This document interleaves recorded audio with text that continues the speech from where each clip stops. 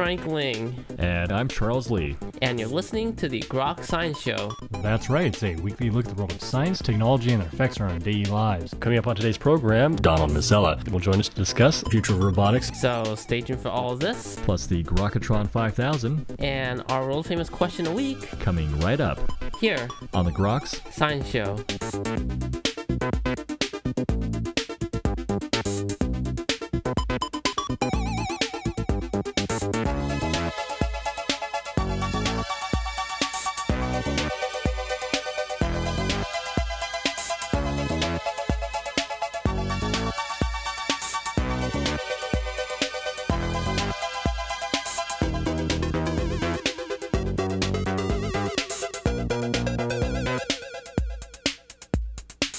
Welcome back to the Groks Science Show.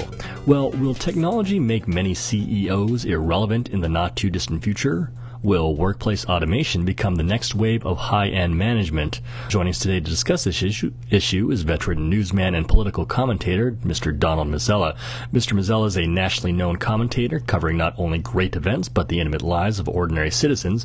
His latest book, now in its fourth printing, Recalculating, is a companion of 100-plus experts, presidents, and government officials talking about strategies to grow a small business. And Mr. Mazzella, I want to thank you very much for joining us today on the Groks Science Show. Thanks for having me.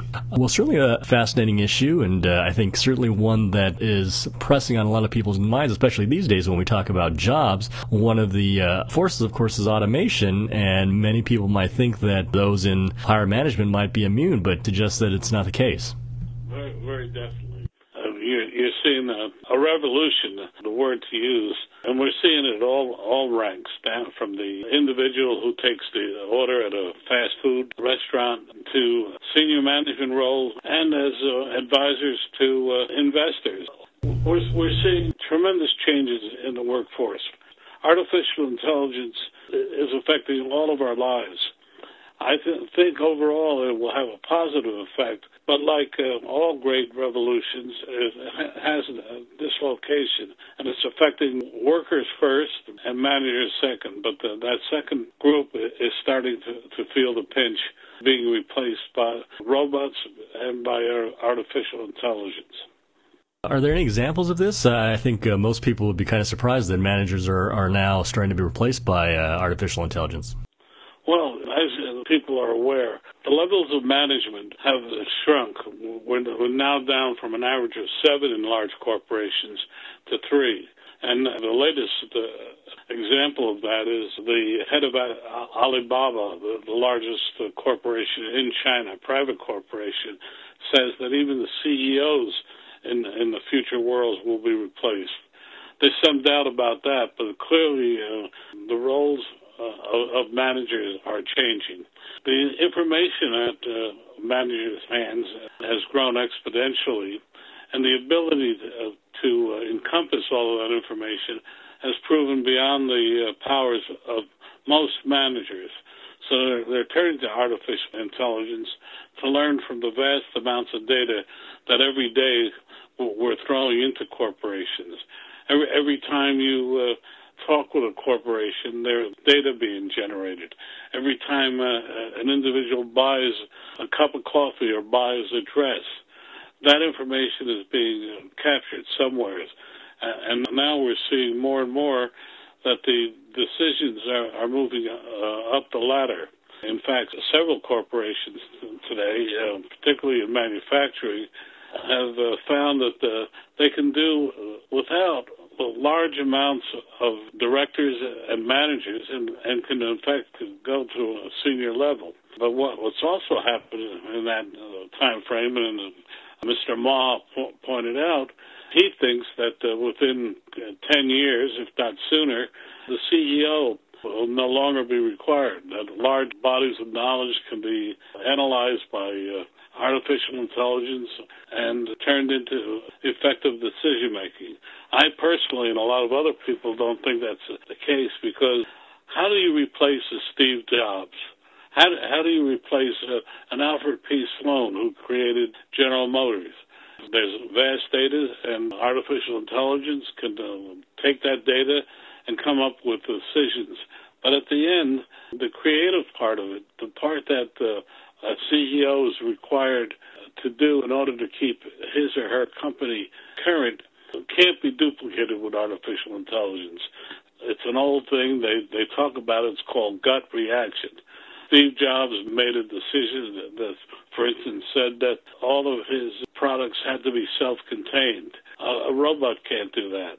But a robot and artificial intelligence can do is take all of the data and say, aha, well, we need to make dresses that are primarily blue. We need to create a coffee that's less astringent or sweeter. Those are the types of decisions a robot or artificial intelligence can do, and even where to place a new store. But in the end, whether to expand or not is a decision that oftentimes goes against the data.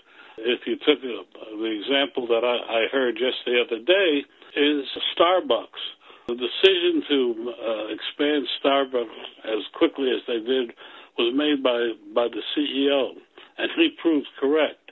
He went against his board, as a matter of fact.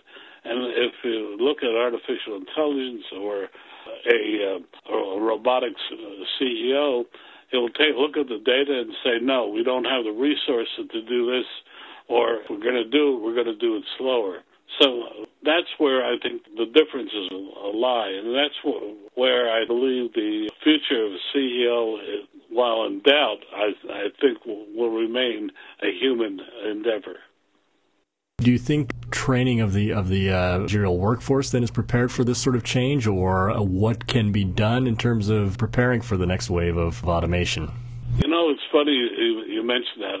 I'm a member of the board of the National Robotics Education Foundation, and what amazes us on the board and older people is how quickly our young people can adjust. I don't know how old the audience is individually, but as an older person, I'm amazed how younger people can look at new technology and quickly assimilate it. Managers today are learning very rapidly to assimilate and understand this new data, but they can't do it fast enough, and the argument is made that robots and/or artificial intelligence can do the job better. But it's going to take a whole generation before that comes to pass. I'll use as an example an old joke I heard many years ago, where all the world scientists fed information into a computer to ask it one question: is there a God? And the computer replied, there is now. But I don't think that's going to happen anytime soon, if ever. But what we will see is that the machines will give to managers the ability to put facts down, backed up, the decision matrix backed up by reams of data. But at the end, the decision is going to have to be made by a manager who sometimes will say, all the data points one way, but we have to go another way. And that, I think, will be the difference moving forward. Is there any concern of maybe limiting the scope of how far artificial intelligence or robots can be placed in business? Is there any concern of taking over too much? The problem, we have programs today in artificial intelligence where they are teaching the artificial intelligence programs are teaching themselves new tricks. And in fact, they can't be turned off by their creators. It's something, there's a whole branch of science dealing with that subject. And if you hear them talk, they're worried that we will create a godlike universe of machines which are not controlled by human hands. And that's the worry. There was a movie many years ago called The Forbin Project, in which scientists, all of their faith in a defense system, that in effect became a god. And that is a worry. But in the end, somewhere along the line, somebody should be able to pull the plug on machines should they become runaway tyrants or whatever you want to call it. But there is a worry. I don't think it's something we need to worry about as much as some of the scientists believe, but it is something to think about. I was on a program a couple of weeks ago in which the audience was asked, do they believe that such a thing will happen?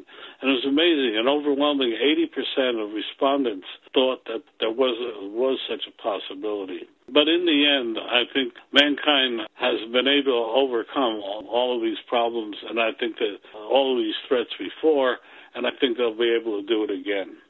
Hopefully we can stave off the robot revolution. I don't think we should stave it off. We should control it. And the point is, in the end, it's going to make for a better life. There's no question. The problem is going to be the dislocation that it causes, because there are many Americans, young people, who are simply not trained to participate in this revolution. And that's what we have to worry about.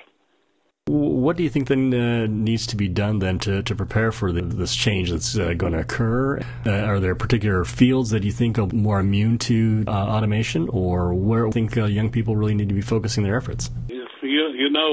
Funny, we've got to train our young people to not fear robotics and artificial intelligence, but to control it. And the way to do that is to make them more savvy in how things are done, and to put the safeguards in. For instance, there is in some programs there are self-destruct mechanisms in place. And as we recall, Isaac Asimov, when he said that there were three rules of robotics, and the main one was that it could not, by action or inaction, cause a human life to be hurt. We have to build into that, and we have to be constantly on the lookout for that. But we will see 5 years from now where we will be interacting at least 15 times a day.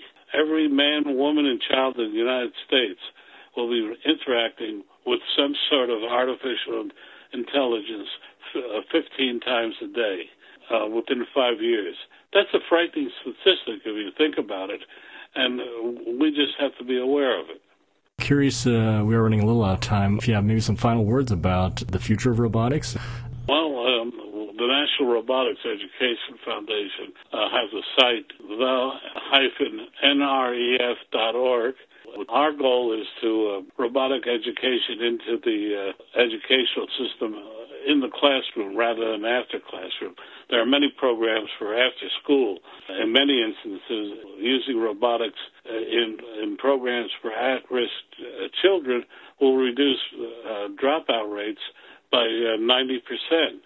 Because robotics by and of itself is a fascinating world where you can learn a tremendous amount about physics, about science, etc., and at the same time build robots, toy robots, which are flooding the market right now.